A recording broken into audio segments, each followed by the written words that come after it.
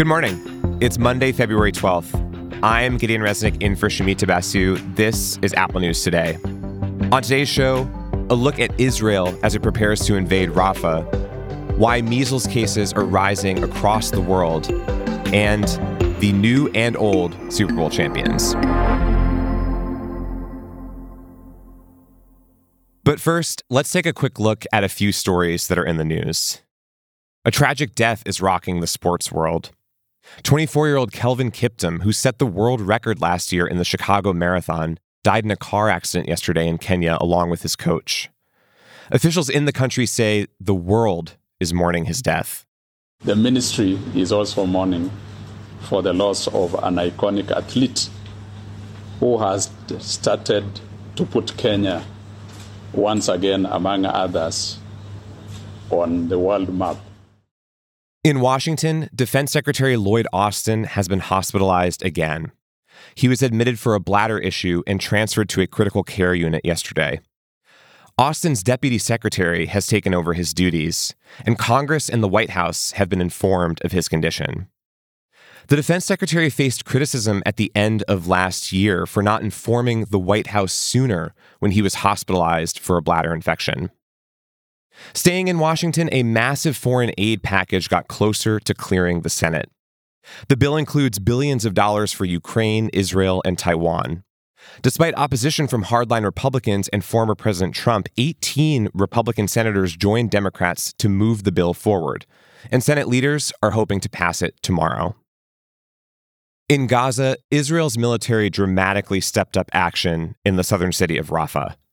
There were heavy airstrikes over the weekend, which Israel's military says were meant to be a distraction so they could rescue 2 hostages, a pair of dual citizens from Israel and Argentina. According to local media reports, at least 50 Palestinians were killed in the strikes. Israel's Prime Minister Benjamin Netanyahu says a ground invasion of Rafah is coming soon, an announcement that sparked international concern. More than half of Gaza's population has fled to Rafah to seek refuge from the war. People there told NBC they desperately want the conflict to end. Don't you think that we had enough? We're people just like you. I am terrified of what's going to happen to me and my family. I don't want anything to happen to them. I've already lost my brother. I don't want to lose anybody else.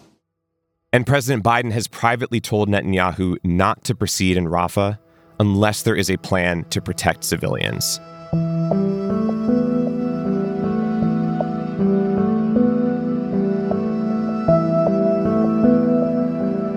We stay in Gaza for our next story, which begins with an emergency phone call.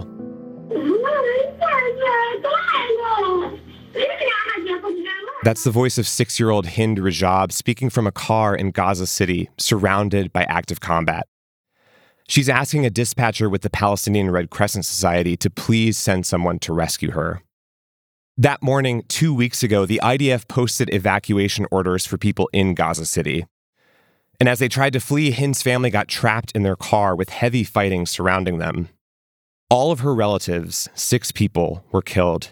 And Hind spent hours on the phone, alone and afraid, asking dispatchers and her mom, who was later patched in, to send help as soon as they could. Because it was an active combat zone, the Red Crescent Society had to get Israel's permission to send a rescue crew in. 2 paramedics went later that day and confirmed they reached the area where Hind was trapped. But then they lost contact as well. That was January 29th, and for nearly 2 weeks, there were no updates from Hind or the missing rescue crew. That's Hind's mom speaking with NBC. She told them every time she heard an ambulance coming, she hoped it might be her daughter. And every time she heard an explosion, her heart would stop. Then over the weekend, the family announced Hind was finally found. She had never escaped the car that day. And the bodies of the missing rescue crew, along with their destroyed ambulance, were found just meters away. The Red Crescent Society has accused the IDF of attacking the ambulance, and Palestinian officials are calling for the International Criminal Court to investigate. When NBC asked the Israeli Defense Forces for comment, they said they were looking into the matter. More than 28,000 people have been killed in Gaza since October 7th, according to the Palestinian Health Ministry. And the UN estimates 2/3 of the casualties are children.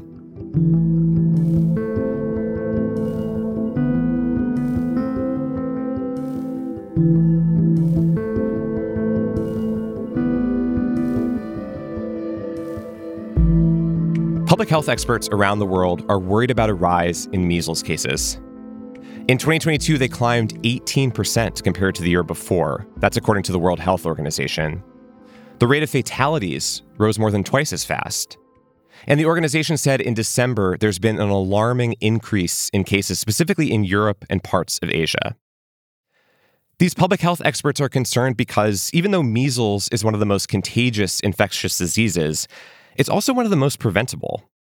Achieving herd immunity requires a near-perfect vaccination rate, around 95%.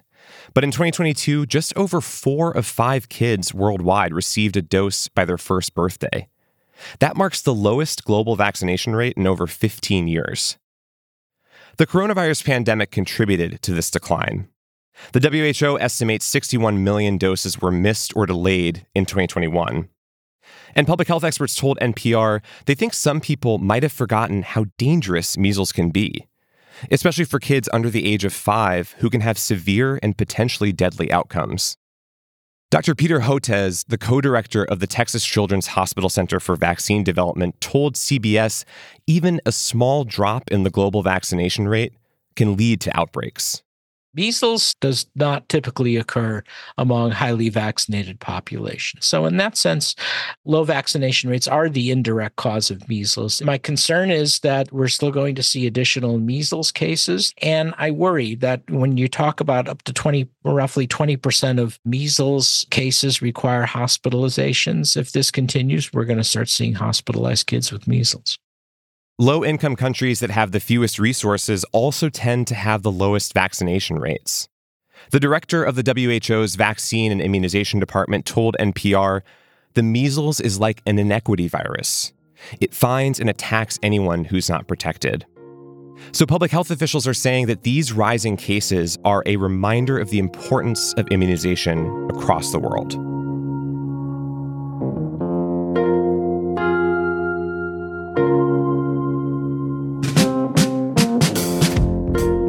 And finally, let's talk about that Super Bowl last night.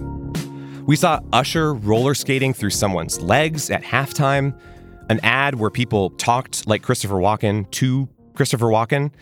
Beyoncé announced new music, and the victory on the field seemed familiar. The Kansas City Chiefs are back in a position they know all too well. Super Bowl champions once again. They beat the San Francisco 49ers in a dramatic overtime victory that cements their status as an NFL dynasty. They're the first repeat champion in 19 years, and this is their third Super Bowl win in the last 5. A lot of it has to do with quarterback Patrick Mahomes, last night's MVP.